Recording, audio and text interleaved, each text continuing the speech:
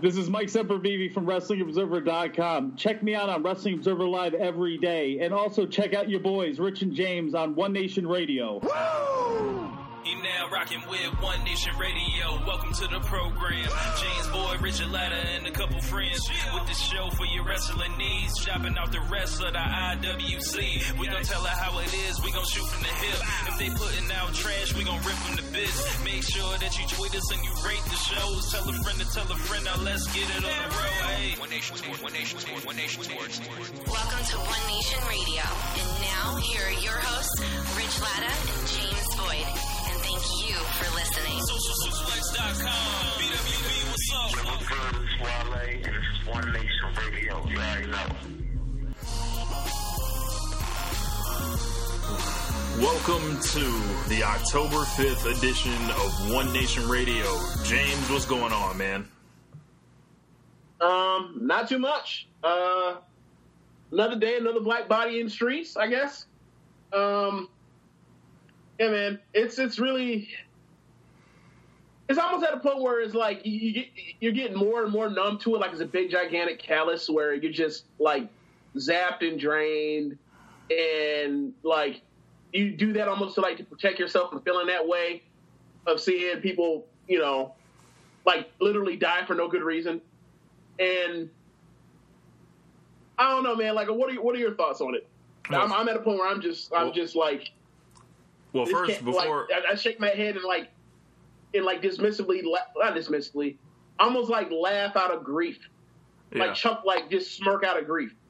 Yeah, but first, before we get to my thoughts, joining us this week from the SMC podcast, Mr. Caleb Baldwin. What's going on, man? Not much, man. I'm here, and I think we started off with a great. I mean, it's unfortunate we have to to start with this, but, you know, it's necessary. It needs to be said. And I'm not going to be the least bit uncomfortable because, you know, like you guys also, like I had said before, this is just completely messed up. And like you said before, that's an understatement. Me, like, even, you know, just as an American citizen, I believe in, this is going to sound, you know, cliche, but I am a fan of freedom, as it were, and I'm not necessarily a big fan of citizens being gunned down in the street. So that's really about all I have to say about that. But on a lighter note, I am certainly glad to be here. For sure, man. So for those of you guys that are unfamiliar with the story, it broke today. I found out about it probably about a half hour before, maybe an hour before we started recording today. Patrick Harmon, 50 years old, Salt Lake City, Utah. He was gunned down by the police in the back while attempting to flee from them. Now, you know, he was running away from the police, and there is speculation whether he pulled out a knife of some sort. He was still in front of them, I would say, by a good 3 to 5 feet. All the cops had weapons drawn. There was no reason they could not subdue him in other means, through other means. And he basically, you know, he was gunned down, shot 3 times in the back, running away like a dog in the street, and it's fucked up. It's bullshit. I'm sick and damn tired of seeing these things on video, and the reason we're finding out about it with the video right now is because the district attorney, I think it was a district attorney, they decided not to press charges on the cop because they said the killing was justified. His name is Patrick Harmon. I challenge you guys to go. Not only that, like in the police report, Tom Brady's throw interception. Like also in the police report, the guy was noted as saying that it was this is a guy that had tours over in the Middle East. I don't believe it was either Iraq or Afghanistan. I can't remember which one. Where he was quoted as saying it was the scariest situation of his life. That's crazy. And you see the video, and you're like, that's not even like the scariest thing that I've been involved in, and I ain't go to no damn Iraq. Right. And yeah, I was gonna say it again. Black Lives Matter. Moving on, man. I don't want to get too crazy into it. If you guys feel free, like to discuss this with me, you can do so on Twitter at RichLadder32, or you can send me a message, and I will go into extreme detail on why this is absolutely ridiculous. But on to some more. I mean, you should. Here's the thing. You shouldn't even have to. It's like it's really simple. Just watch the video. Well, it's like watch the video. Like whatever. Like they're chasing him down after they're running. Like and the sad thing about it is like there are two other cops there, and the two other cops did their job. Like one cop, I don't know if he actually had a weapon out, but one of them had the taser out, ready to shoot him. But there's another guy that's whatever, scared for his life. He shoots his and he blows this dude away. When it's like, at the worst, like this dude should have been tased up and then thrown in the back of a jail, thrown in the back of a police cruiser and be in jail because he had outstanding warrants. Like he should be in jail, not dead. Like that, and it's really that simple. And like, I mean, if you have, if you say you want to talk to people about, this or whatever, if they have questions or feel some difference or whatever, like, I don't owe you a difference. Like you trying to argue with me against it or trying to, have something other to say than what's presented in this thing. Like, nah, man, it's not. Well, I say that, so I know who's. It's pretty clear cut. Like, to paraphrase our president, it's pretty black and white. Our press secretary is pretty black and white. Yeah, and I'm not challenging them in a sense like I'm challenging them to bring it so I know who's telling on themselves. So yeah, and it's like you said, it's like a laughter like that you let out like that's filled with all pain. Just watching another one of these things happen, but. On a lighter note, we're going to talk about WWE Hell in a Cell and preview that show, and as well as we're going to get into talking about the 2K ratings this year. Sometimes we might hit you with a little something different on One Nation Radio, so bear with us. So, Hell in a Cell is this Sunday. 2 Hell in a Cell matches. Kevin Owens and Shane McMahon in a Hell in a Cell match where apparently you can go anywhere in the arena. And the Usos and the New Day will be maybe in their final chapter. Who knows? And then there's a WWE Championship match happening too. So I'm going to pull the card up. Caleb, we'll go to you first. Anything particularly that you are looking forward to on this show before we go into big detail? Am I? Yeah, there is one particular possible scenario that I've heard. That I don't really give much credence to because, it's been reported from a quote-unquote source that pretty much exclusively reports news that is always wrong. That's I'm not going to name them because I don't want to, cause any hurt feelings. But, they've alleged that, there's a rumor going around that, of all people, Sami Zayn is going to interfere in the main event of Owens and Shane, and he's going to turn heel. Now, first off, I want to say part of me is interested to see that happen, but a good 90% of me knows that's not going to happen. Also, I'm very interested in the New Day and the Usos as well. I hope this is their last chapter just because I've always been of the belief that Hell in a Cell should be used as a feud ender. I don't think feuds should continue after, they've gone to Hell in a Cell. But, those are really the two biggest things that stick out to me on this show. James? Yeah. Falls Count Anywhere, Hell in a Cell. On one end, I'm thinking to myself, this, great, that means they're going to get out the cell. But it's like, geez, even the first match, every single Hell in a Cell match, except for, a handful, have all ended up outside the cell just about, right? So, I guess the Falls Count Anywhere thing doesn't really bother me. And now that I'm thinking of it as, maybe there's really only one good reason why every single no disqualification isn't Falls Count Anywhere, and that's pretty much the fact that, depending on where the fall is, like the crowd can't see it, the entire crowd can't see it. That's why they have you on in the elevated ring for falls. But I don't know, man. Like, we'll see what happens with this match. I just don't want Shane to kill himself. That's all. Like, at this point, and I also don't want Shane to win. That's really my only two things I want. Like, don't do anything that's going to kill yourself, and don't, win also. So let's go into it a little deeper on that. I guess we can just start with Shane McMahon versus Kevin Owens. Last year, I wrote a column calling for the Hell in a Cell to be abolished because these guys are competing with ghosts of the past that they'll never be able to exactly compete with. I'm only shocked that they didn't bring back Mick Foley to have him cut a promo and tell somebody their life will be forever changed from going into Hell in a Cell, even though none of them really have to do what he did in that thing and wrestle the next day, especially Shane McMahon, who is going to go back into wherever he goes during his long hiatuses. But this match, I don't have an issue with it happening, especially on one of these shows. It's not him stealing a position from someone at WrestleMania. This is like pretty much how I think the part-timers should be used, like to prop up like months where you might not have much going on. And I think Kevin Owens has been excellent in everything I've seen, with carrying it and looking like a real menace. And this is right up his alley, and that guy's very creative. What do you think about that, Caleb?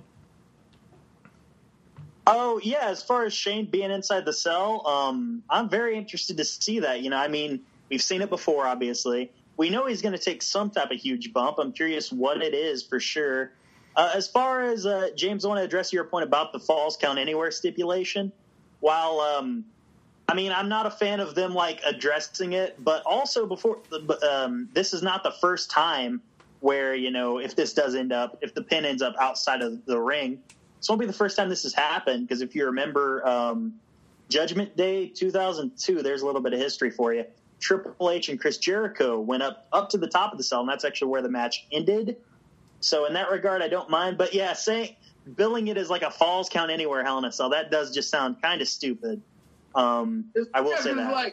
It's like steps on top of steps. Like, all right, we're having literally the like a roof on a cage, and like Falls Count Anywhere. It's like, well, damn, like double gimmicks. So like I've heard somebody say, well, it kind of was a flat finish after Shane crashed at WrestleMania 32 and almost killed himself. Then for Undertaker to have to literally lift his ass up and drag him back inside the cell to finish the match.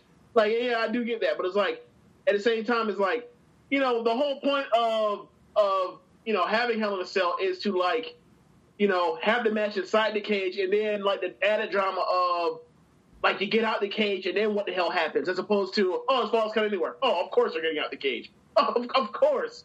Even like I said before, it's like, yeah, well, obviously like most of the matches end up outside the cage, but like that doesn't mean that like it should be a foregone. It should be already like a given. Mm-hmm.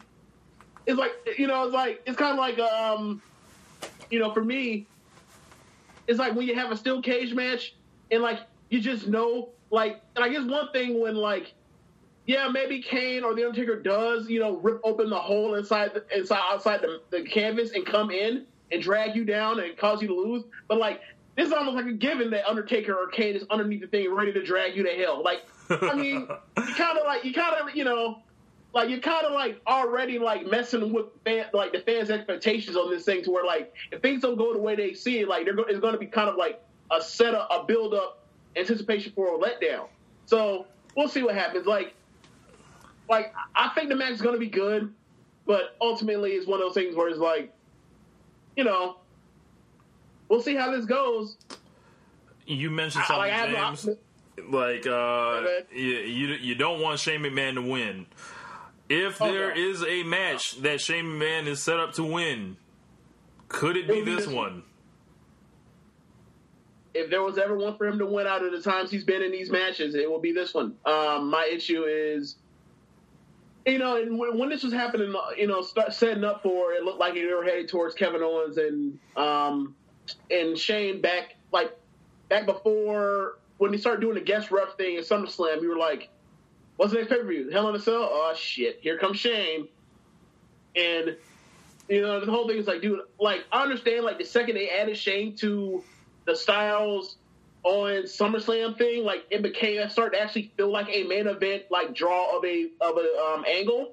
But, like, I was always worried of, all right, Shane's going to be in at another match. Eventually, Shane's going to have to win one of these matches to justify him actually, like, being a quote-unquote draw and being a quote-unquote star and not being a geek. So, like, everybody loves Shane and all this and all that, but, like, him beating Kevin Owens or whoever else he eventually beats, like, the crowd's going to turn on him on some Goldberg, Kevin Owens shit. Like, maybe not to that extent, but, like, it will be, like, his overness will be tremendously, like, hampered by the fact that he wins one of these matches. And he has to win one of these matches if you keep putting him in it. So, there lies the issue. Caleb, what do you make of a Shane McMahon victory? I wouldn't necessarily be shocked to see it happen. I would certainly be disappointed because, and this is just a small symptom of a problem that they have, that the WWE has right now. They're literally not even trying to book toward the future. The reality of the situation is what? Shane McMahon's in his late 40s, if I'm not mistaken? I want to say he's 47. 47. Yep. 47, okay. So he's not even, and add to the fact, he's not even like a trained, like, you know, no one's ever really considered Shane a real wrestler before, you know, if I could, you know, for lack of a better term. Caleb, I'm sorry to get off your point real quick, but, like, did you see him in his brawl last night? Or not last night, but Tuesday night? Yes, I did. Like, yes, I did. It's besides how bad his punches look and all that, we've been through that ad nauseum, and, you know, he makes, you know, like, his punches are terrible. But the thing is, like, the dude was so blown up by doing basically jack shit. He did next to nothing and was blown up. Yeah, it's pretty bad. And it's like, okay, like, maybe it doesn't matter that much that, like, he's going to be blowing up because he's going to be getting his ass kicked for most of the match anyway and whatever. But, like, damn, dude, like, yeah, a couple months ago, get some cardio in. What the hell's going on out here? Like, they show these videos of you sparring, and it doesn't help your punches, but whatever. And then they show you rolling on the mat with people like you know, boxing and sparring and rolling on the ring, like in the tussle game, like that involves a lot of cardio. Like, what's going on to where, like, what's going on here? So, Shane, when are we going to see Shane hitting a 5-mile run? You know, when are we going to see him, you know, just wiping, you know, the shoes off after getting it done, you know, after a hard day of road work? Like, I don't, like, I don't, like, yeah, the man looks like Brock Lesnar, literally. Oh, man. You might have a point there, but here's the thing. At least Brock Lesnar's like 300 pounds. Correct. Like, what's Shane's excuse? I guess he's old. Maybe that's the only excuse. I was going to say that's the only real excuse he would have. They need to, you know, recast the angle, but, you know, do the video of him chasing the chicken in, like, Connecticut or wherever. Have Daniel Bryan play the role of Shane. Be like, get the chicken, Shane. Get the chicken. Man. Keep Daniel Bryan far away from this. Look, keep Daniel Bryan away from this sorcery. Like, we're keeping Daniel Bryan under the radar so they forget about him. So when 12 months rolls around, he can just go right away, and then he could headline Wrestle Kingdom 13 against Okada. So, you know, that's and the only final battle 2018 against Cody. Yes. You know that'll happen as well. Yes. So let's go on to the other Hell in a Cell match. The New Day will be taking on the Usos in an Uso Penitentiary. Another Hell in a Cell match. Tag Team Tornado. They are finally inside that cell in the Uso Penitentiary. This, for my money, you could. A great argument is there that this is the feud of the year in the ring. Like, yes. Everything they've done has clicked. It has shown the New Day to be phenomenal wrestlers in their own rights, along to go with their long run of just being entertaining and being, you know, innovators. And now they found a team with the Usos, who they wrestled before, but the alignments were switched. So it didn't quite, you know. Well, here's the thing. they had matches that were great, but the thing was, like, a lot of them, like, for example, the TLC match they had in 2014 or 15, I can't remember for which year, I can't get my year straight. 15. Yeah, I think it was 15. Yeah, It was 15. Like that had, like, the Lucha Booties in there, as Kofi liked to call them, the Lucha Booties. Yeah. Whoa. So That's rude. Like, I mean, that's what Kofi called them. Oh, okay, never mind. Okay. Yeah, that's I what Kofi called them. The Lucha Booties. I mean, I was just sticking with the gimmick. Yeah. Okay. Okay. Yeah, like, I mean, you know, the Selena Del Sol through the ladder was like one of the most ridiculous things I've ever seen in my life in a wrestling ring. Like, pray to God Shane don't get any ideas. But, yeah, like, they've had matches, like, you know, they've had matches with, like, multiple teams where, like, those two teams were involved, but they never, this is their first go-around where, like, it's literally just them. I mean, and they're able to, and there's no restrictions on what they're able to do, really. Like, it's almost like, you know, after all these years, like, they're like, yeah, you know, four-time champs, like, one of our biggest money makers here, one of our best promo acts right here, one of the best, you guys together had one of the best TV segments of the year. You've had, three of the best matches of the year. Like, we're finally going to let you guys, you know, give you the keys, let you guys get like, the big deal. Like, this, yeah, like, this could, in theory, be, like, when we look back at it years from now, like, this could be, like, the new age version of the TLC match for like, what it did for, you know, the Hardys and Christian and the Dudleys, whatever, as far as, like, they're always remembered as far as, like, they did this crazy match, no one's ever really done it, or whatever. Or, I mean, they're the first one up doing it. It was this blow-away match or whatever, because there were multiple bodies in there, and it was teams, and, like, these teams actually had a history, so it meant something. Like, this could be, like, the thing that caps them off and puts them over the top of, like, say, Braun Strowman and Roman Reigns as far as, like, the in-ring feud of the year. Like, this could be, like, the deciding thing that pushes it. So, like, I'm really excited for Sunday. Caleb, what do you think about this match? I am very excited for this match. I love this entire feud. When I was at Money in the Bank back in June, I saw the first match they had, and I was like, damn, that's really good. I wonder, you know, the only way they can really top this is, you know, if they have a finish next time. And then, you know, yeah. And then they go to Battleground in Philly, and they have a finish. It's fucking awesome. You're like, okay, that's great. I wonder if they're going to continue the feud, and if they do, how are they going to top it? And then they go to SummerSlam, they top it again. You know, you leave yourself thinking, how are they going to top this? They do it again on SmackDown a few weeks back in Vegas. And, you know, again, you ask yourself, okay, like, how are they going to top it? But then now you're saying, we know there's like a 90% chance they're going to top the previous effort. And, yeah, I would say right now, this is, you know, like James has said, for me, this is neck and neck with Braun and Roman for Feud of the Year. So I am very much excited to see this match happen. Yeah, man. And it almost... Sorry, go ahead. Yeah, I was just going to say, like, you know, the fact that, you know, the four of them are going to get in that Hell in a Cell, and I don't know who's going to be left out on the New Day side, probably Xavier, but maybe Kofi even.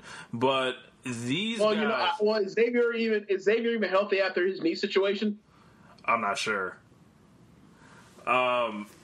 Just saying, like, these four, like, it's amazing they're all going to get this opportunity. And the only tag team cell match I can remember, it was like the Triple H and Shawn Michaels against the Legacy, and they kept Triple H out of it for like a long time. So if they do something where it's just 2-on-2 tornado style in there, and it's just a car crash, and just knowing how these guys are gonna be motivated to, as Caleb said, like, top all the rest of their matches, we are about to get a match of the year contender right here. Barring a fuck finish, you're right. Like, you know, like, what if, you know, like... Kane comes out from underneath the ring? What if a hologram... What if a hologram of Bray Wyatt shows up as soon as the New Day's about to win? What if Bray Wyatt actually brings his fat body out there? Yes, he teleports shows. He brings his fat body out there and jumps out through the light. I don't think I've ever been more mad at a finish than that Hell in a Cell between Dean Ambrose and Seth Rollins. Really? I think that might be the most mad thing the most mad finish I've been at the most mad I've been at a finish in the last 3 years. I think that might be it. But I may be wrong. I will see your Rollins and Ambrose in the cell, and I will raise you Ambrose and Bray Wyatt in TLC, where Ambrose forgot you should unplug a TV before you throw it at someone. That didn't make me as mad. That did not make me as mad. Because here's the thing. That was their second that was their second but that point I had to check down on that feud because the first pay-per-view match, the whole thing is it's almost like Kane and Cena's Embrace the Hate feud from early 2012, where it's I dare you need to stick into your inner demons and this other shit, and then and it's well, you're talking to a fucking drifter, a vagrant, a transient on the street. Yeah, you hand me a chair, I'm gonna hit you with this fucking chair. Bow at SummerSlam or Survivor Series, he's with the chair, and then the next month, then they have the fuck finish with the exploding LCD screen, flat screen. So, I was already checked out of that feud because I was already okay, Bray Wyatt feuds are all the same. I was even back then. Back then. Point. So, but the thing was, Dean Ambrose and Seth Rollins was such a good, great feud. Yes. And then that was the blow off. And they main evented it over Randy Orton and John Cena, and they had a really good and those two, Cena and Orton had a really good Hell in a Cell match on that show, and they main evented it with that. And they're in the middle of having a match, we're headed towards 4 stars, we're headed towards a definitive classic, and then they're nah, fuck that. And then it was also continuing started up the streak of Dean Ambrose as a singles wrestler on pay-per-view, could never fucking win. He went on an 0 for forever streak. And it was this dude was hot. This dude was one of those points where he was super duper hot. And you could have just in case the Roman Reigns thing doesn't work out, you can have a guy that could be, the next guy. He's no, let's beat him. Fuck him. Fuck him. Yep. It reminded me of Ryback in 2012 when they just kept beating him like a drum. Oh, poor Ryback. It was funny. Poor big guy. Because the first Raw of 2013 was in Tampa. So that's that's the show that has the very last Roman the very last Ryback CM Punk title match. It was the ladder match where the Shield came and interrupted, and then later in the show, Rock's there. And then CM Punk's there, and he shoots the, your arm's too short to box with God line. So, we surely remember how many times Ryback got fucked. Yes. Speaking of getting fucked, we've all been getting fucked with Jinder Mahal's title reign, and he'll be defending the WWE Championship, or the 1.3 Championship, against Shinsuke Nakamura in a match that's not in the Hell in a Cell. Gentlemen, I'm going to go ahead and make a ridiculous prediction, and those of you that listen to the One Nation Live, you guys know what I'm about to say. WWE has heard our complaints. Jinder Mahal title matches all end the same way. This week it stops. What other way could they cool Shinsuke Nakamura down even more?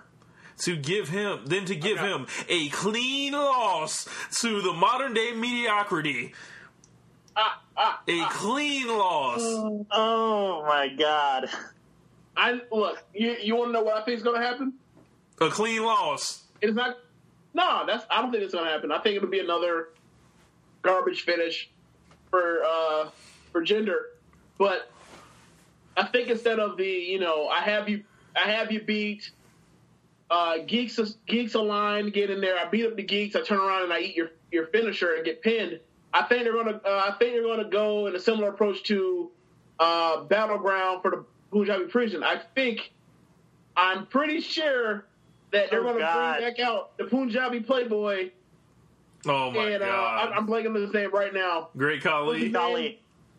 I think Great Khali's gonna come out here and gonna fuck Nakamura. I think that's what's gonna happen. Oh my God!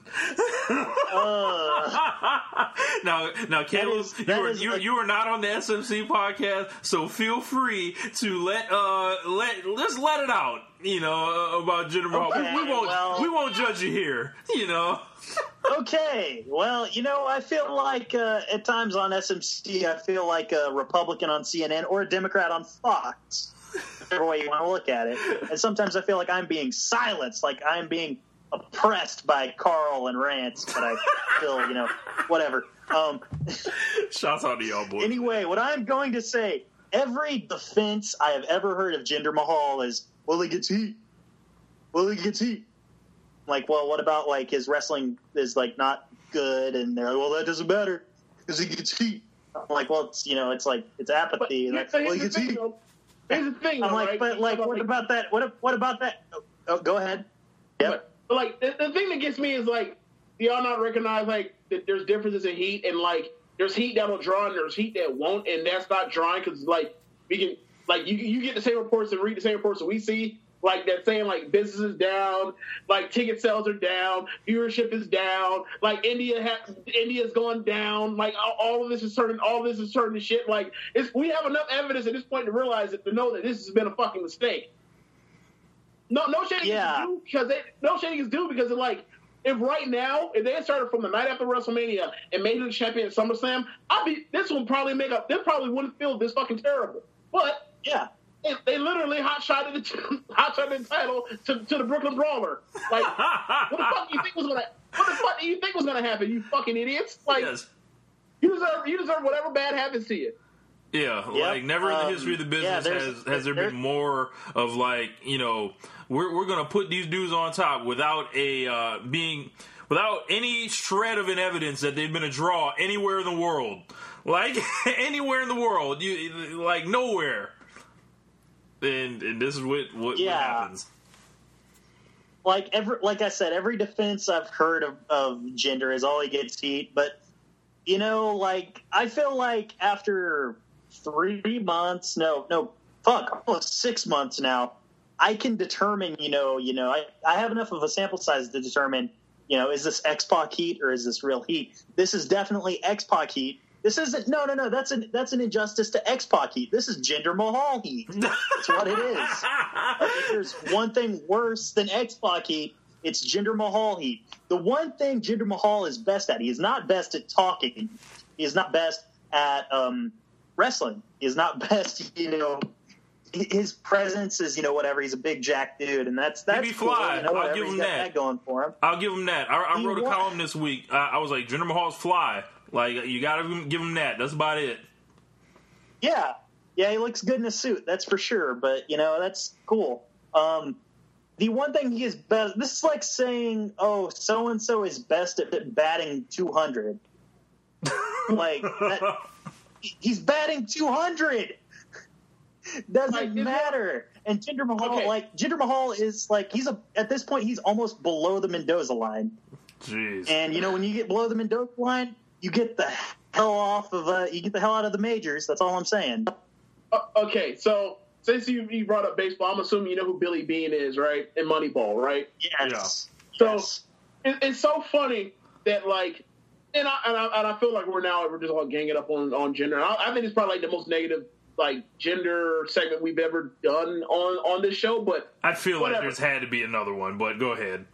Nah, because I've never been like, this is like, I've always been like, yeah, they made a mistake. They like, this ain't on Jinder, this is on the company, and I still feel that way because it's totally is what they've done with him is like been fucking atrocious. But the thing is like, okay, so do you see the movie Moneyball? Yes.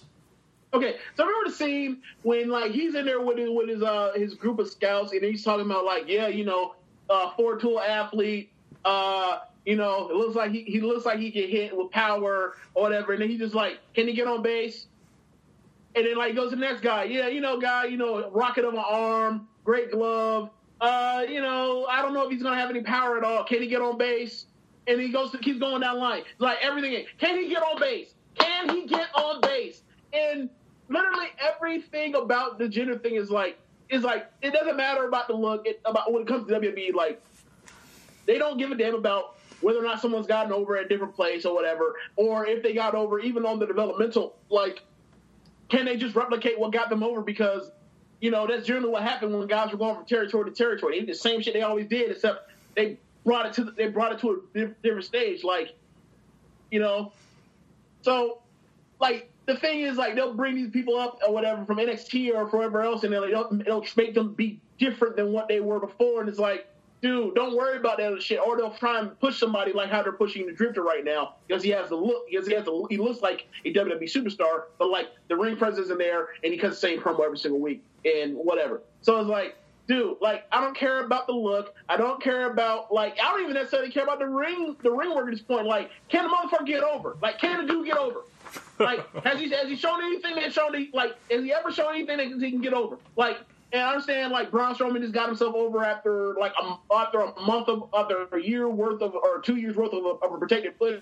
But that was 2 years protected push. Like, they at least gave that dude something to get over with. Like, they've done shit for Jinder, and they've been like, I figured, this will open up a brand new market for us overseas. Why the fuck would you think that? That doesn't make. Let me pile on here from a different perspective. If you're trying to tap into India, why are you making their lone representative a heel? Because they're trying to. Why are you pushing him as a heel? Because they know he's not good enough to be a babyface.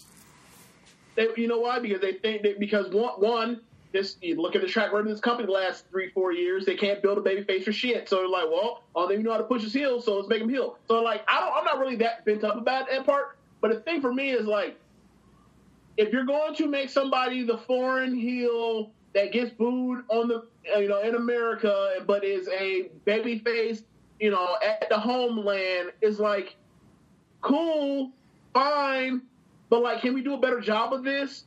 Like, can we like give him some real wins? Like, to give him some credibility. Like, can he actually beat Nakamura? Can he actually really beat Randy Orton clean? It's just fucking Randy Orton. Randy Orton's like a bottom of the mid card guy right now. Like, who gives a shit what he's doing with Rusev right now?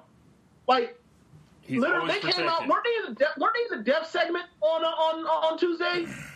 Rusev and Orton? They were. I want to say they were. Like, so what? Like, Randy. So the dude you want to put the belt on, like, he can't even get he can't even get a clean win over Randy Orton. Really? And then a non-title match a month ago, like, Orton got one win back on the dude, and I was like, well, what the fuck? Like, helping the hurting here, helping the hurting. Yeah, man. Give us. The company has fucked that dude. It's been really bad. Like, that dude he was behind the 8 ball, and then they made it even worse. They've made it worse and worse every single week by giving them lame promos to do, and they think it's heat. It's not heat. It's apathy, or it's us saying like, "Hey, bro, this is racist. What are you doing?" Yeah. Yeah. That's wow. Yeah. Also, then gender is just one part of the problem for SmackDown. The biggest part of the problem, and we've uttered his name before on here. One, Brian Armstrong. What you are writing, Road Dogg, what you are writing is causing product to the point where... Repeat that one more time. You actually roboted out, Caleb. Style. Repeat that one more time, because you actually you roboted for a second. Repeat that one more time. Oh, shit. Okay. So, yeah, the biggest problem for SmackDown isn't actually gender. He's just one symptom. The biggest problem is Road Dogg and his writing, because, and it is a problem whether, people want to admit it or not. It certainly is a problem, especially when you see SmackDown, you see how they film the show, and nowadays they can only film one side of the arena because the other side is empty. Yeah. That's a problem.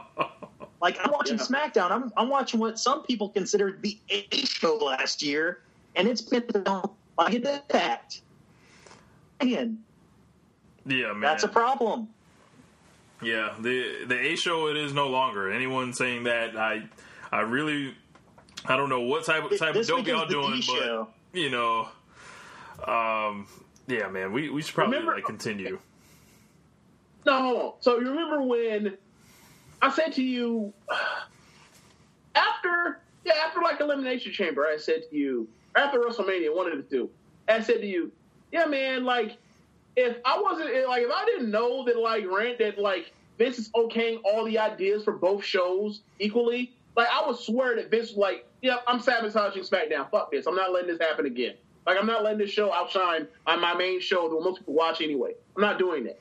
So, like you look up and you're like, okay, well they did switch, like Pritchard, like when they were talking about, for example, the Heyman when Heyman was over in charge, quote unquote, of SmackDown. He said that like both writing teams wrote on both shows equally, and then like I was like, that sounds like bullshit to me, but whatever. He like, who am I to say whatever to him? But like after this and seeing like once they switch writing teams, like what happened is like, all right, like you can tell me that like they, that both teams are writing on the same on both shows, but like it clearly don't feel that way because like the second they switched out SmackDown's main writer with Road Dogg and moved him to Raw got a whole hell of a lot better as a weekly product, and SmackDown has suffered ever since. Like, so I'm not like something's up. I don't know what it is, but something seems up. I got old country beef with Road Dogg, so anytime y'all want to talk about Road Dogg, that's cool with me. But yeah, I'm just, whatever. Like, I'm done with Road Dogg. I feel like we'll have much more to give him next week, though. Let's see what else we got on here. So yeah. Oh, so guys, I have a question. What would your thoughts be if on Jinder versus Nakamura, if at some point, for some reason, God knows why, the cell drops in the middle of the match? What would your thoughts be on that? I don't know. Like, I wouldn't have an issue with that. I wouldn't have an issue with it. That would be my process. Yeah. My thought process would probably just be like, why is this happening? What's going on? Like, what's the deal here?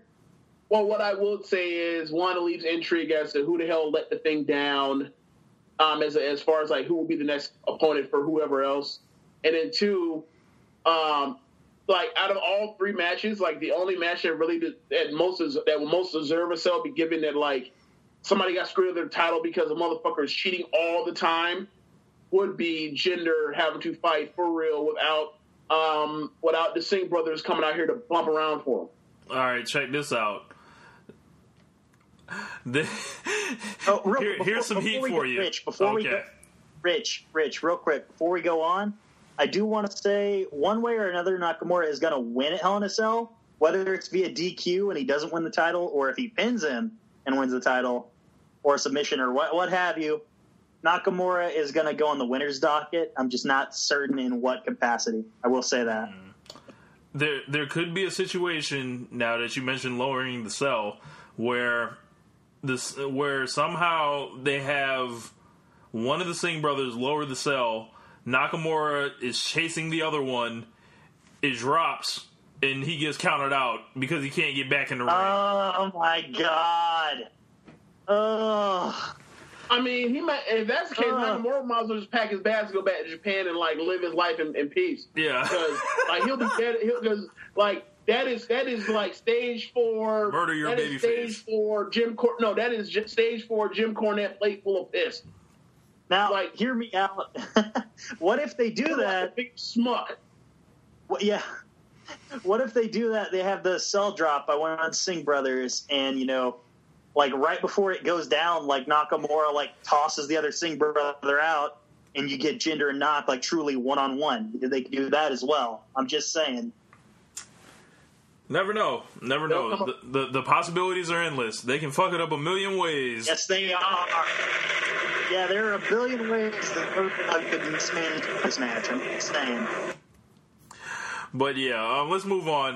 The women's championship, Natalya versus Charlotte. Charlotte is a babyface. Apparently, she tapped out this week for some strange reason. Yes. Explain it to me because I didn't see it. Okay, so for the listener, so so I wasn't actually intending to do the show today. I didn't think we were actually going to do a show. Me and Rich thought process on doing shows is pretty like impromptu, except for on Sundays. Like that's scheduled and regimented. But I thought, okay, it's Thursday night football, Patriots versus Bucks. Whatever. I'm gonna check that out. I'm watching it right now while we're doing the podcast. But I'm thinking, all right, I'm actually able to watch this with my full attention. So Rich calls me and we're talking about what we led off the show with, as far as just our initial visceral reactions to it, and then he's like, "You want to do a podcast?" And I think I pretty much said like, "For what?" And he's like, "Well, we can talk about the show or whatever."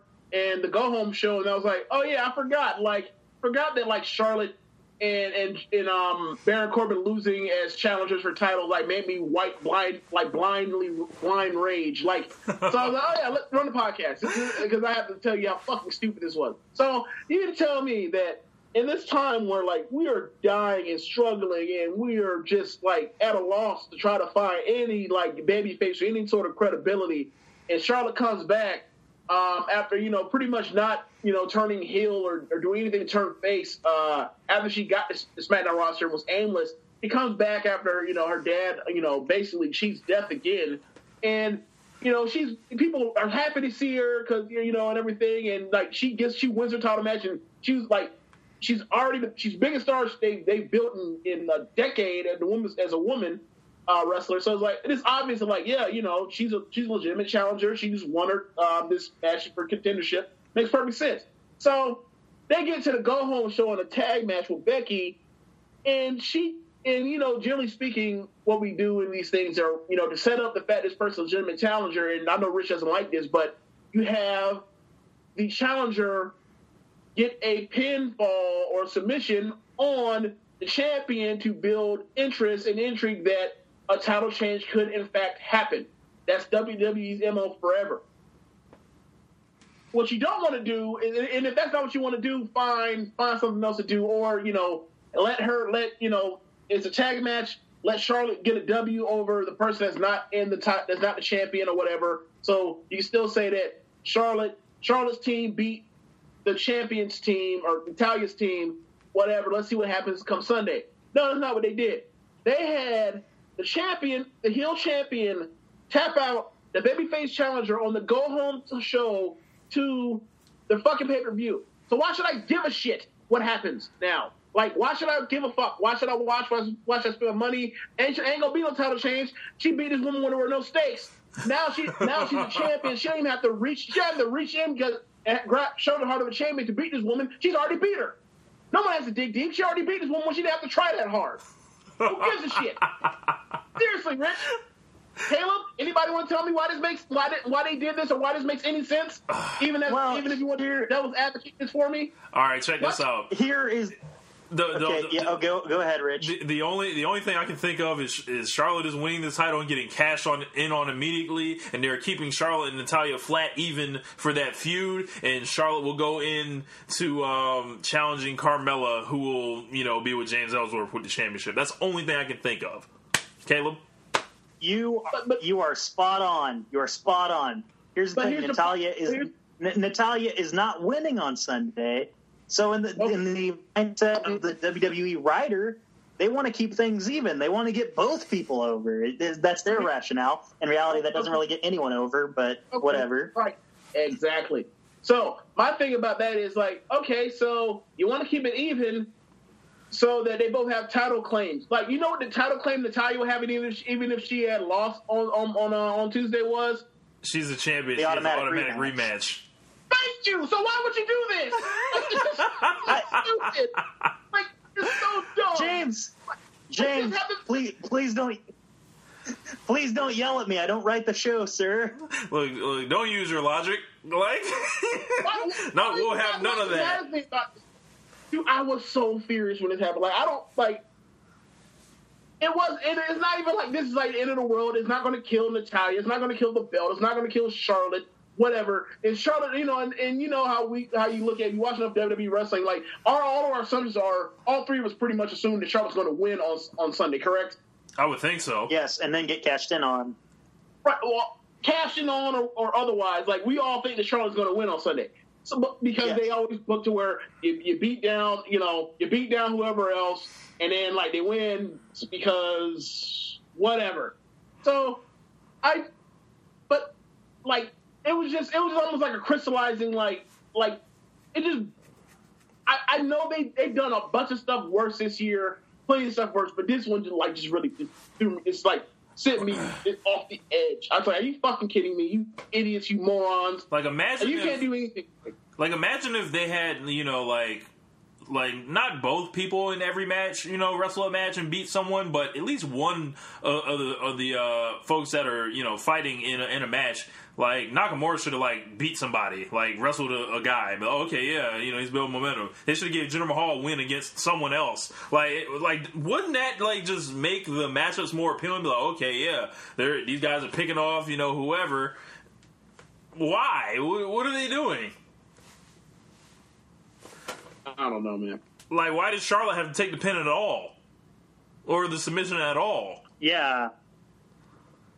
Yeah, well, I can't justify that.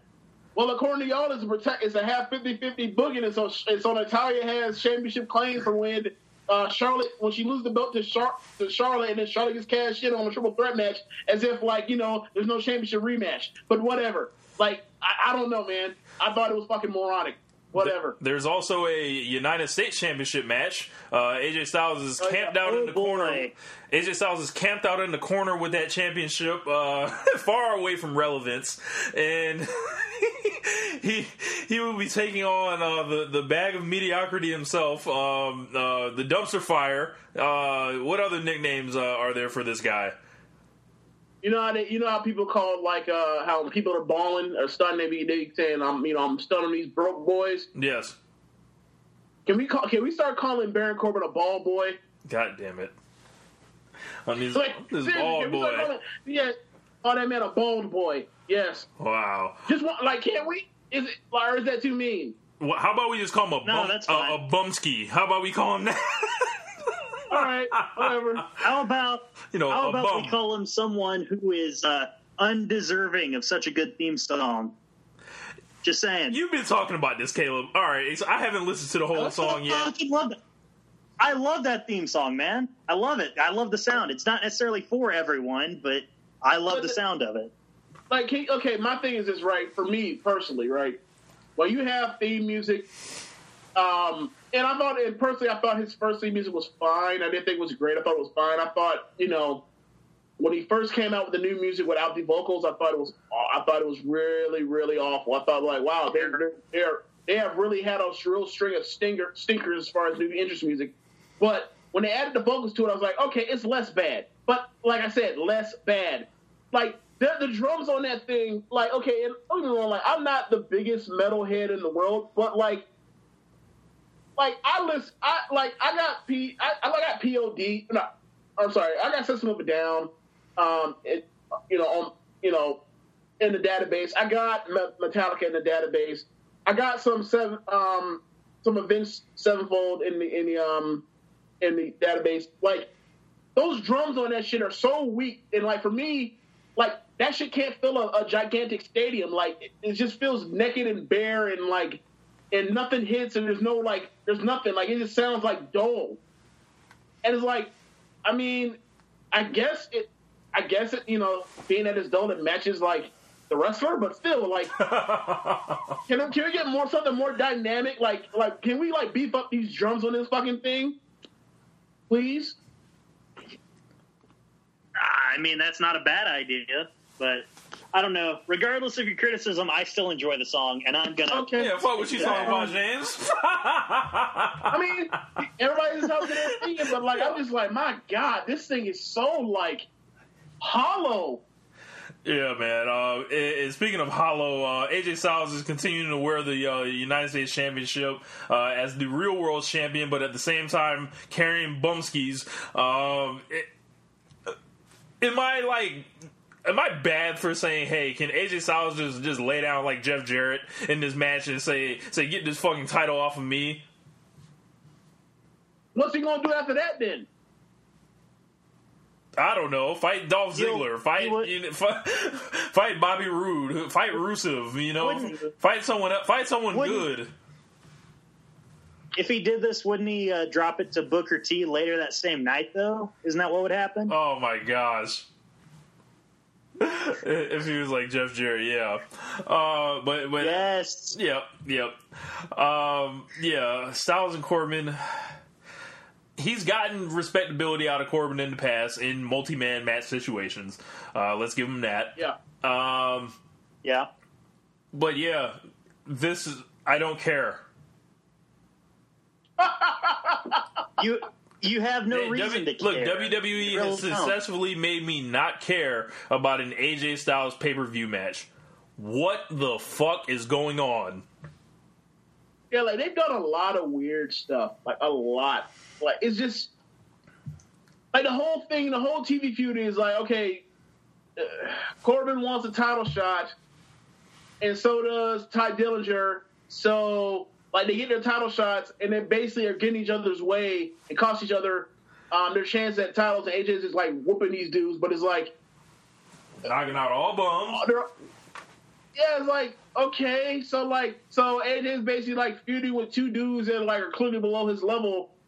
Like why don't y'all just, y'all settle y'all thing on this side and then y'all come to and holler at AJ at a proper title match? Like it's almost it's almost like when they have a teenager and it's a wedding and it's time for reception and when like there's really no place to put like a 15-year-old or a 13-year-old at the adult table. That's not really like appropriate. So like the 13-year-old is like stuck at like the kiddies table at the wedding reception, and like that's what AJ feels like right now. It's like, yeah, man, like we really don't. Yeah, how about this? How about you basically like babysit these kids for us for the next like 2 hours at this reception because like we have nothing better for you to do. We thought it's really weird. It's really weird.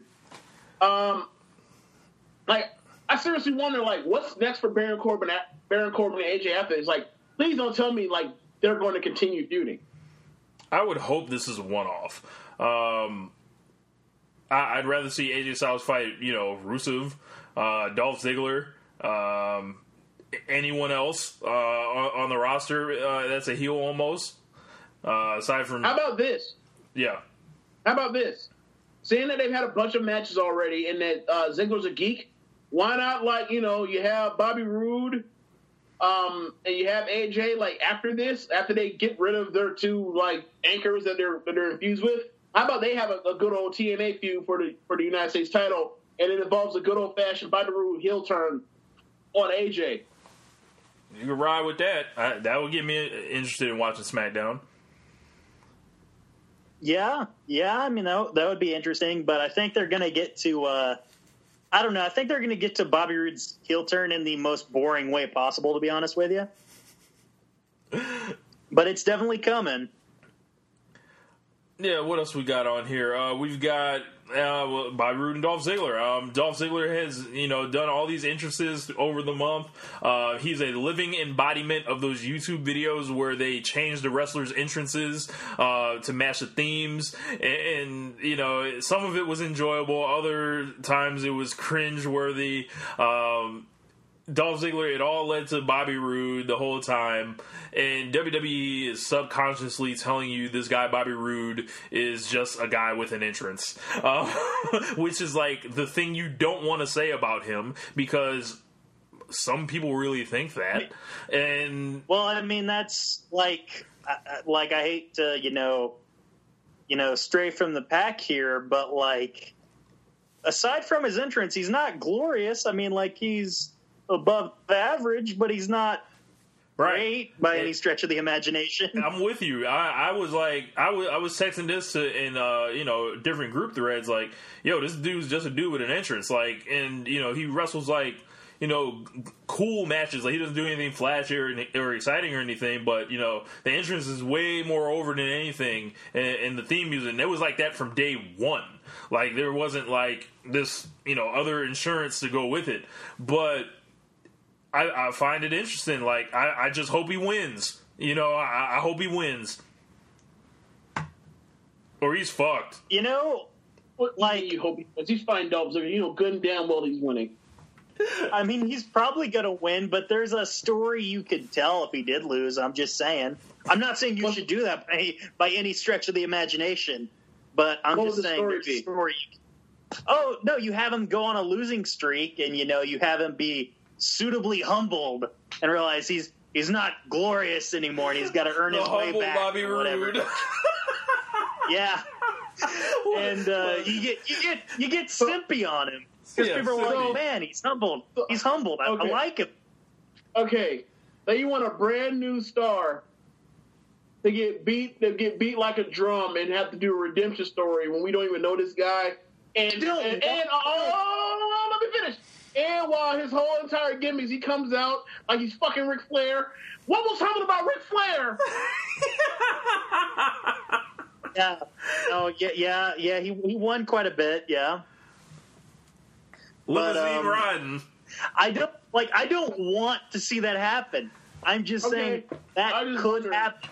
Like that's the best of a bad situation is all I'm saying. Oh man, Randy Orton and Rusev in a Rusev Day match. Hold on. Caleb, I'm sorry I discriminated you so much this episode. I'm sorry. Dude, I am used to it. Rant screams at me all the time. Oh man. Randy Orton and Rusev in a Rusev Day classic match. These guys, it's been pretty entertaining watching Rusev. I'll say that. It's always entertaining watching Rusev. He's great. He's been great.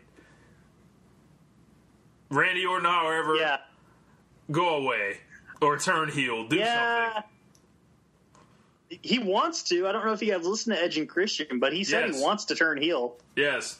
He always does some interview when he's a face, like, yeah, I want to turn heel. And it's exactly what I said about old babyface Randy Orton in 2017. The shit's not going to work. It's going to flop. His pay-per-view matches, like, he got all the wrong opponents, you know, pretty much throughout the whole year. And he looked like, I'm just going to show up. James, this is your guy. But he's got... He sure is.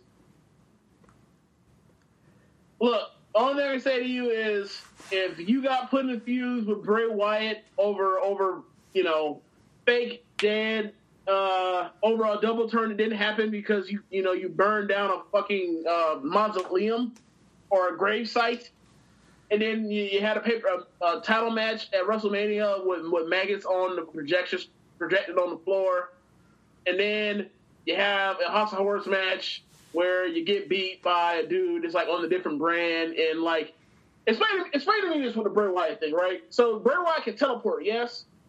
Yeah. Yes. Why the fuck didn't he teleport? Why did he have to steal Randy Orton's limo during the House of Horrors match? Why did he just teleport to the ring? I'm right there with you. Am I missing something here? All right. Well, No. you know why he had to do that? Because Randy Orton couldn't teleport. So he had to make sure he took the car, so Randy Orton had no way to chase him. But Randy Orton beat him there. I don't write this shit, man. I don't write this shit. Yes, exactly. But basically, I'm going on line for like how fucking stupid all these Randy Orton feuds have been. Like the Jinder Khali, like the great Khali thing at Battleground, where like Khali walks out there before at a glacial pace, and like Randy Orton to the side, like, hey, let me like walk out from like the other side of the thing. Let me like try to beat Khali over the top of this thing. Like it's just man, like. Also, before that, from Sunday. A 13 times world champion loses the same way on back-to-back pay-per-views like a dumbass. Like, yeah. I will say this though. You mentioned like Randy Orton not having the right opponents at pay-per-view, but he has the right opponent right now. Like Rusev. But if you're a babyface. Besides The Miz, there's not really, like, in my opinion, a better heel you can go up against, especially if you're American. But, no, that's another subject in and of itself. Rusev is probably the best option that Randy Orton has right now. You know, who else does he have? Dolph Ziggler? Jinder Mahal again? Baron Corbin? Oh, God, everyone wants to see Randy Orton against Baron Corbin. That's just screaming of interest. Aiden English. You think it's funny. Watch that happen coming like January. Randy Orton versus Aiden English. But I think the main thing is, like, at this point, you have put him in so many bad, like, segments and feuds and television over the last 6-7 months that, like, a dude that is a main eventer now feels like a fucking bottom of the mid card guy right now. Like, why should anyone give a shit about a Rusev Orton feud? Like, Rusev came back and immediately got his ass whooped by John Cena. Whooped. Why should anyone give a shit? I mean, that's a good point. That's a fair assessment. Like, honestly, if these two didn't have their previous track record of success in WWE over the years, and even in Rusev's short career, like these dudes would be treated like Ziggler right now. I mean, they're pretty much are being treated like Ziggler right now. Absolutely. Yeah, I agree. I should rephrase that. Not that Rusev is the right opponent for Randy Orton right now. He is the best opponent that the best option he has. You know, whether or not that's a good to great option, you know, we could discuss that, but he is literally the best option that Randy Orton has right now. And I'll stick by that, to be perfectly honest with you. But yeah, it's an injustice, you know, just how like Rusev's been booked since his return, and Randy Orton as well. But yeah, maybe this match is the start of them like just being able to decide their own fates in the ring. Since it's not a main event match that they have to kind of push an angle forward, maybe they can just go out there and just have a good match, which these guys are definitely capable of doing. Yeah, absolutely. Yeah. You gotta keep in mind, Randy Orton will quickly decide to not give a fuck in a heartbeat. And look, like the way this thing is going, like why should he give a fuck? Yep. That's where I'm at on it. Well, but I do want to say before we go on, if there is any sense of justice in this world, Rusev will demolish this man. I'm just saying. But that's not going to happen. Well, Orton's going to go over. He did demolish him at SummerSlam and then lost in like seconds. No, I'm talking like he is going to like what Orton did to Shawn Michaels in 2007. Rusev would do to Orton. Embarrass him. Yes. Humble that man. Humble that man. So yes, that was our Hell in a Cell preview. Now we're going to talk about WWE 2K18 and their ratings for a lot of these guys, and I'm just going to go through the list, and we can speculate on what they probably should have been rated, and I'm going to try to keep this fast moving. So, but before we do that, Roman Reigns was rated 95 as the highest player in the game. The Legends ratings have not been released yet, like a Rock or an Austin. So we don't know if Roman Reigns is the highest, of all time that they have on there, right? But he does outrank, all the guys that are the part-timers now, like Triple H or Undertaker or Brock Lesnar or anything like that. It's basically stupid because, like, if you're going to make this guy, we'll get to it. So, starting at a 75 is Aiden English. I don't have a problem with that. Guys? Whatever. That's about right, yeah. Okay, so we got AJ Styles next on the list as a 90 overall. So, in what world that AJ Styles and Roman Reigns were both an 89 last year in the game, right? How in the blue fuck does Roman Reigns end up as a 95 this year and AJ Styles ends up as a 90? Well, let me ask you this, Rich. Did AJ Styles retire The Undertaker at WrestleMania? He did not. There you go. That's the difference. I guess. I guess that's worth 5 ratings points. Who knew? Alexa Bliss is rated an 8. I got a question. When's the last time Roman Reigns was champion? Money in the Bank 2016. Yeah, summer 2016, yeah. So he was champion for like 70 days, and AJ was champion for like 100 and something days. Like, whatever. Like, it's a ridiculous rating, whatever. Who cares? I don't work on the game, James. It's not my fault. Alrighty. I'm not blaming you. I mean... Alexa Bliss is rated as an 85. No. Well, you have to give us context. Who else is like? Okay, so Charlotte is also an 85. Nikki Bella's an 85. Naomi's an 85. I feel like Naomi should be moved back a little bit.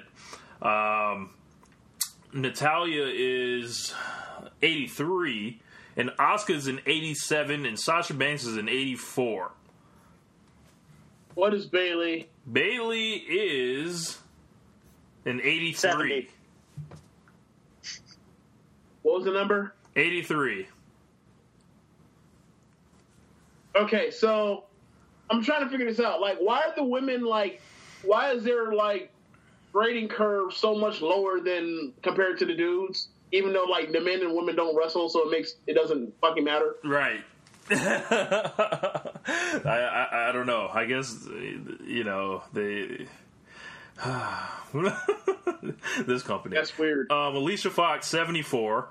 Alicia hasn't really done much, but bless her heart. Apollo Crews 80. I think that's kind of. What's Lana's? What's Lana's number on this thing? Let's see. Lana does not have a rating, so she might not be a wrestler in it. She might just be a manager. What is Tamina's? I don't have a rating for Tamina either on here. Okay, what about Dana Brooks? Dana Brooks, 75. Oh. I don't think Dana Brooks better Is than Nia Alicia Jax Fox. in the game? Yeah, Nia Jax is in the game. Nia Jax is an 83. Maurice is a 73. What is Becky Lynch? Becky Lynch is an 83 as well. Carmella's a 79. Now, I don't know how you can have that big a gap between Carmella and Alexa Bliss personally, but these ratings are weird. They are very weird. Well, I mean, as you know, Alexa is a 4 or 5 time champion already. True. Baron Corbin is Asuka, as I mentioned, was 87. Baron Corbin, 84. So that's about fair right there. Big Cass, also an 84. I wrote a column contrasting those two guys. Pretty interesting. They ended up with the same rating. Big E, 86. So, maybe you could have went a little higher with Big E, but, they want to keep him where he at, Big Show, 82. What? Yes. Have you? Okay. Oh, okay. So I understand, like, Big Show's not pushed or whatever, but like he is the big fucking show, right? Like the big fucking maybe show. He can get a better rating than 82. I would think just based off like strength and whatever, it might go up a little higher. But he must be slow as molasses in the game. Like Big Show on his deathbed should still be like ranked like a high mid card just because he's the Big Show. Yeah. Bo Dallas, 75. That's a little high. Little high. That's funny. Yeah, that is a little high. Like I was thinking more like 65 to 75, bro. Like, Bobby Roode, 85. Wait, hold on. Okay, so Asuka was the highest rated woman at 87 when like all the rest of the top women on the roster were 85, right? Yep. So Bobby Roode comes in and he's rated below a tag team champion. Yep. What? Yeah. Braun Strowman is rated an 88, which will get really interesting in a couple minutes. Braun Strowman at least should be a 90, I feel like, in the game. He must be really slow as well. Now, I got one for you here. What's up? If Roman Reigns is 85, if Roman Reigns is an 85, Braun Strowman should be like an 87. I'm sorry, it's a 90. If Roman Reigns is 95, then Braun Strowman should be at least 2 points higher than him. He's whooped his ass all year. Bray Wyatt is an 85. That boy regular. He's below Big E. That's funny. That boy regular. He's too low. He's too low. Brock Lesnar, 93. Interesting, because Lesnar's always been taken care of in the ratings on the games. What do you guys make of that? Lesnar not the highest rated guy. Yeah, I'm a little shocked. I figured Lesnar would be the highest rated guy in the game. Probably at a 99, to be honest with you. He should be the highest rated guy in the game. I don't know what the rationale is here. I'm not sure. Cesaro. They penalized him for getting squashed by Goldberg. Yeah, he had to lose a couple ratings points. Cesaro is at 86. It looks like he dropped from last year where he was at 88. I don't know about you guys, but I don't think Cesaro's gotten worse. Like, that's one thing I've always had an issue with, even in NBA 2K, is the year-to-year ratings where dudes are clearly still in their prime, and then they just drop them like 2 points or something. Like, what are you doing? It makes no sense. Chad Gable, 81. I think that's a tad bit low for, you know, the kind of guy and the move set that he'll have. Charlotte, as we mentioned. Jason Jordan? No, Jason Jordan, we'll get there in a minute. Looks like he was an 80. So, they had Gable in front of Jason Jordan? Yep. I want Vince McMahon I want someone to tell Vince McMahon that they did this on the video game so he can, like, stop the release of the video game. You're like, they did what? God damn it! Pull the shit. Pull from the shelves. Pull from the shelves. Now all of a sudden you hear that there's a 3-week delay on 2K18. All of a sudden, gosh. Yeah. Let's see what else. Kurt Hawkins, 72, the lowest of the low. That might be even a little too high. That's too damn high. That man's on 120 something, on like 120 match losing streak or some shit like that. Crazy. Chris Jericho. So if he's the lowest rated guy, yes, he's reverse. He's the lowest. No. He's the lowest rated guy in the game, and CM Punk was the lowest rated guy in UFC 2. Does that make Kurt Hawkins the CM Punk of WWE 2K18? No. I thought you were going to say, does that mean that like Kurt Hawkins is the best in the world? Wow. Chris Jericho is 87. Advanced age Jericho. I mean, there's nowhere to go but down. Dean Ambrose, also an 88. It's getting interesting. I don't have a problem with that rating for Ambrose. You could argue, actually, that's just right for Ambrose. Actually, Dolph Ziggler, 83. So Ziggler's getting hampered out here in the game. Let's see who we got. Emma, 75. Ooh, 75. 10 full points below Alexa Bliss. What is Mickey James? Mickey James is an 80. Huh. Okay. Enzo Amore. A guy that if I didn't know any better, I wouldn't know that he had any offensive moves. I'm going to say 77. I'm going to guess 77. Maybe that's how we should do this. You guys should guess, and then I'll let you know the rating. So, Caleb, any guesses? I'm going to one-up James here, and I'm going to say 78. What, the Price is Right? What are you doing? 74. James, you were closer. Well, we both went over, so no one gets the prize here. Well, like the next time we do one, and I'm like, say something, I'd be too high. Like, watch Caleb be like, $1. Just a hate. Just a hate. Yeah. Okay. 74. Okay, that seems appropriate. Yep. Eric Rowan, who cares? Or excuse me, someone might care about the Big Red out there. So Eric Rowan's a 76. Fandango. Fandango? Yeah. I'm gonna have to say like 77-ish, right? Caleb? 75. 79, actually. 75. 79, actually. Huh. Okay. Goldberg. Oh, he's got to be like a That 92. man, You said what? 91. Yeah, he's got to be like a 92. 92. James gets it. Yes, Yeah. Goldberg. Better than AJ Styles. I mean, you think they were ever going to let AJ Styles beat Brock Lesnar inside of 2 minutes? Because I damn sure don't. Unbelievable. The next one, Goldust.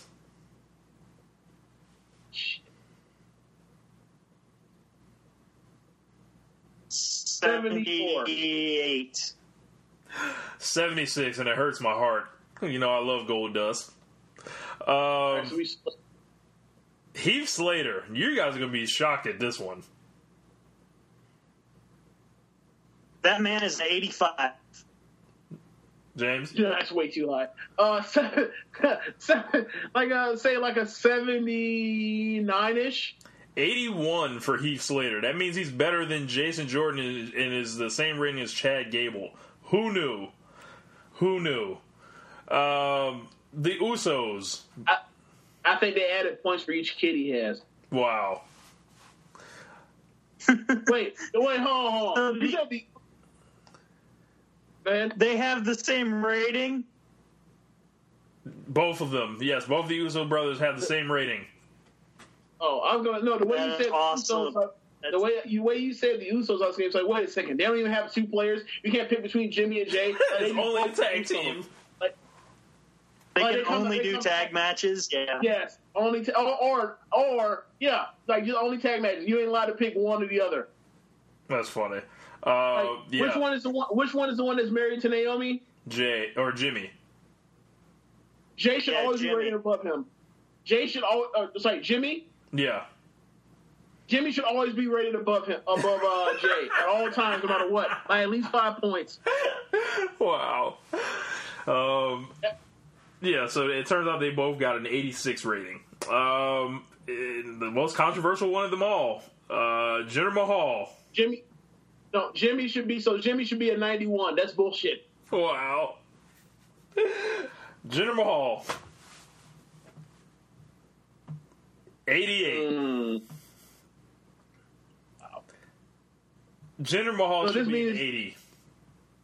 This means this is after his push, right? Apparently. So it has to be after his push. He's going to come into the game as the champion. Oh, gotcha. Yeah. So Jinder Mahal has the same rating as Finn Balor. He has the same rating as Braun Strowman and Dean Ambrose. Is there anywhere in the free world, in Samoa Joe? Is there anywhere in the free world where that makes any sense? I mean, kayfabe allows that, but that's about the only justification I can give. Well, according to Nick Vince Kevin at Owens. WWE in India. Yeah. John Cena, we went through this earlier, was a 93, so he's the same as Brock Lesnar. Kalisto, 75. This is a good one, James.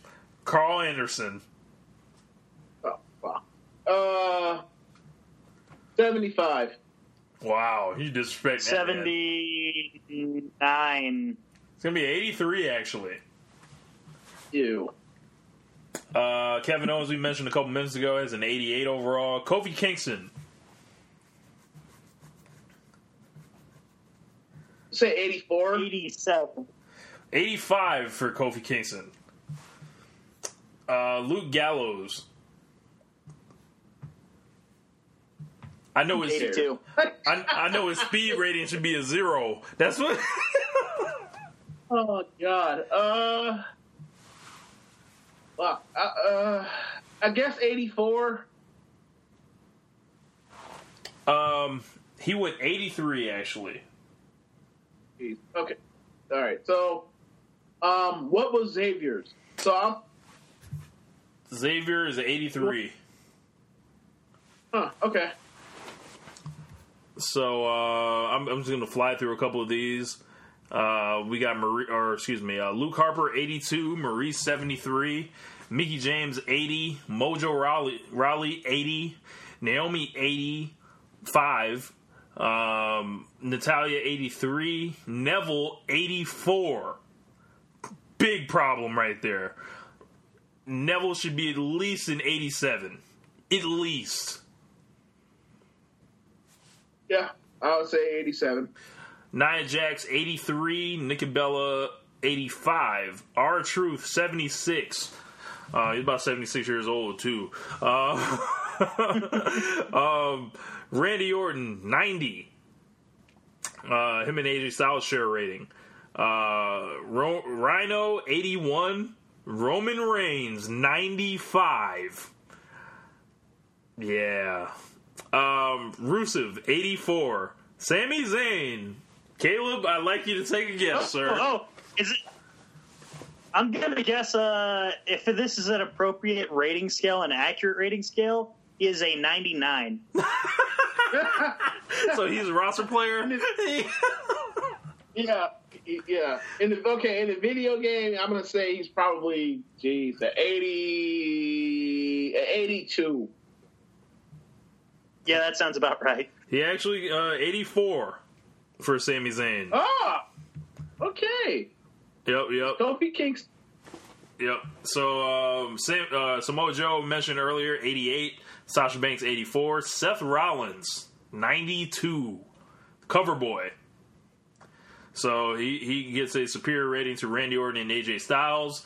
Shane McMahon.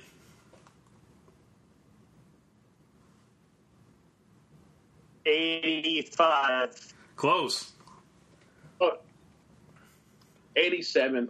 84. So Shane McMahon and Sami Zayn are the same guy. Caleb, how does that make you feel?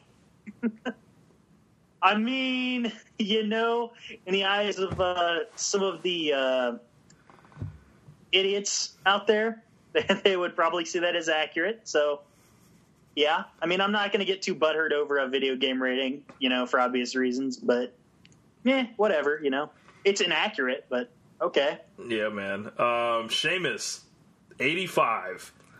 So Sheamus and Bray Wyatt, and looks like Bobby Roode and all the top women, or except Asuka, are on that 85 scale. Shinsuke Nakamura. That dude's an 89. Bingo. 88. 89 for Nakamura. So they put him over the rest of the main eventers. They put him there at 89 with Undertaker and Triple H. So, yeah. Undertaker is also 89. Triple H is 89. The Miz. 80. Like an 80. 85, probably.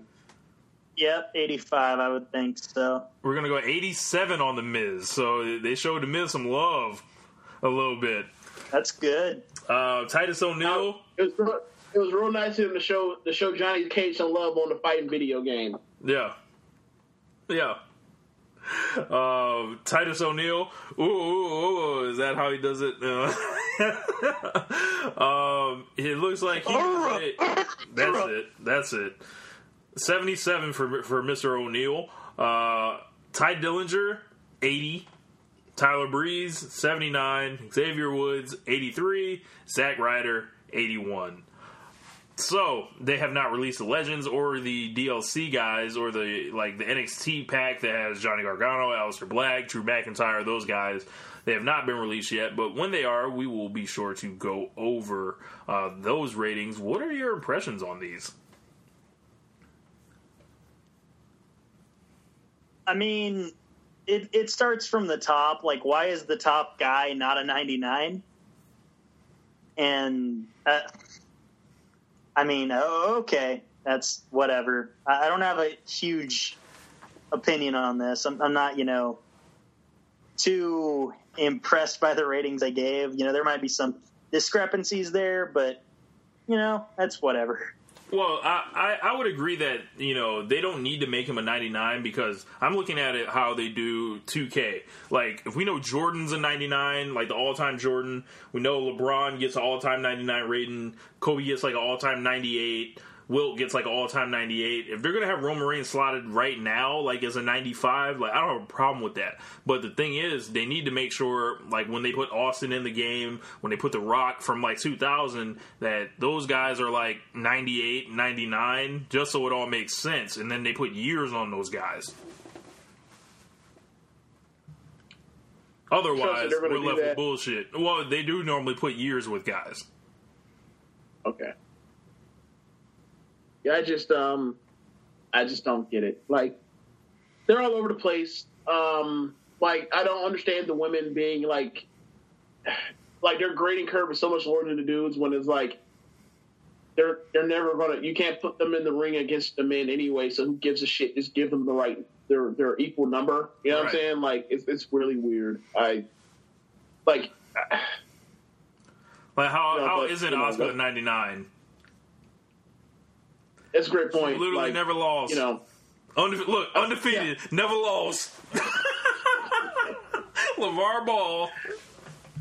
Okay, so if you ask me, like, what I want my WrestleMania main event to be, right now, like, it would damn sure not be Brock Lesnar versus Roman Reigns. Like, it would be Asuka versus Ronda Rousey, the main event, WrestleMania, and but whatever. That's just me, I guess. So, like, I can't really be, fair when it comes to the Asuka thing because Asuka's so damn awesome. Like, I can't. So basically, James was telling y'all that he done traded in his hugger stuff for the Empress of Tomorrow. No, I have not. But that man has got all. He has quit that narcotic. I know. But like, I'm not off that narcotic. I know when someone's been killed and like can't recover. So like, or not. I don't know that, but like, when someone's been killed and recovered, you can't be there. I'm just resigned to the fate of like this person is a gift to them and will never do right by this person. And instead of like wasting mental energy on that, it's. It's still appreciation for Bayley. I still pop when she comes out myself, but that's just not what it is. Like, they don't care. Like, she separated her shoulder and she had a title shot, and she separated her shoulder. She came back, immediately beat her in a multi-match when there was Emma in the match. So it's like, all right, well, she's dead now. Like, it's over. Nothing to do now. What can we do to rehabilitate this one? Like, you clearly want her where she's at, Yeah, man. Yeah, but that's pretty much gonna wrap up, our show this week. What did you guys think about the 2K ratings? Let us know. Leave us a rating. Leave us 5 stars. We like those. Make sure you guys check out the Wrestling Squared Circle. I'm also back to writing full time. I have recently put out a MVP column, saying it's wide open this year for who it could be. Pretty interesting. You guys check that out. And trying to think what else. Make sure you guys check out the SMC podcast. Caleb, are you still there, or do we have some technical difficulties with him? Looks like his video dropped. No, I am still here. You are still there. Awesome. Caleb, can you let everyone know where to find you at?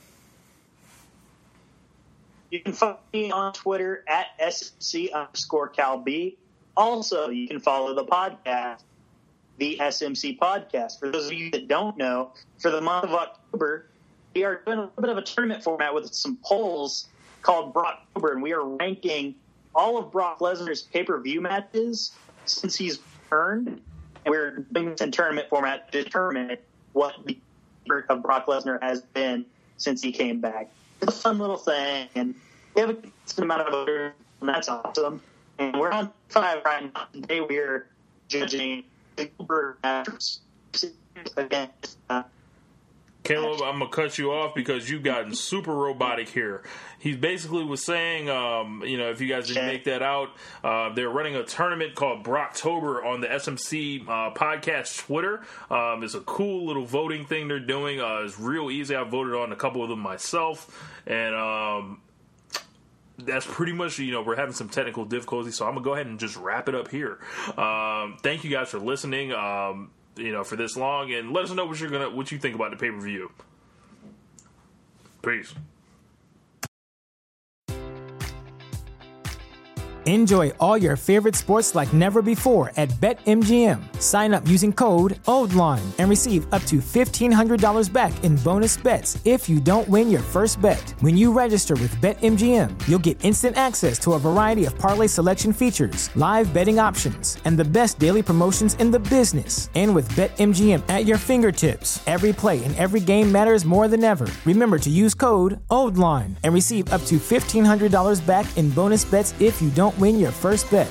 BetMGM and GameSense remind you to play responsibly. See BetMGM.com for terms. 21 plus only. Maryland only. New customer offer. Subject to eligibility requirements. Rewards are non-withdrawable bonus bets that expire in 7 days. Please play responsibly. For help, visit mdgamblinghelp.org or call 1-800-GAMBLER in partnership with MGM National Harbor. Promotional offer not available in Washington, D.C.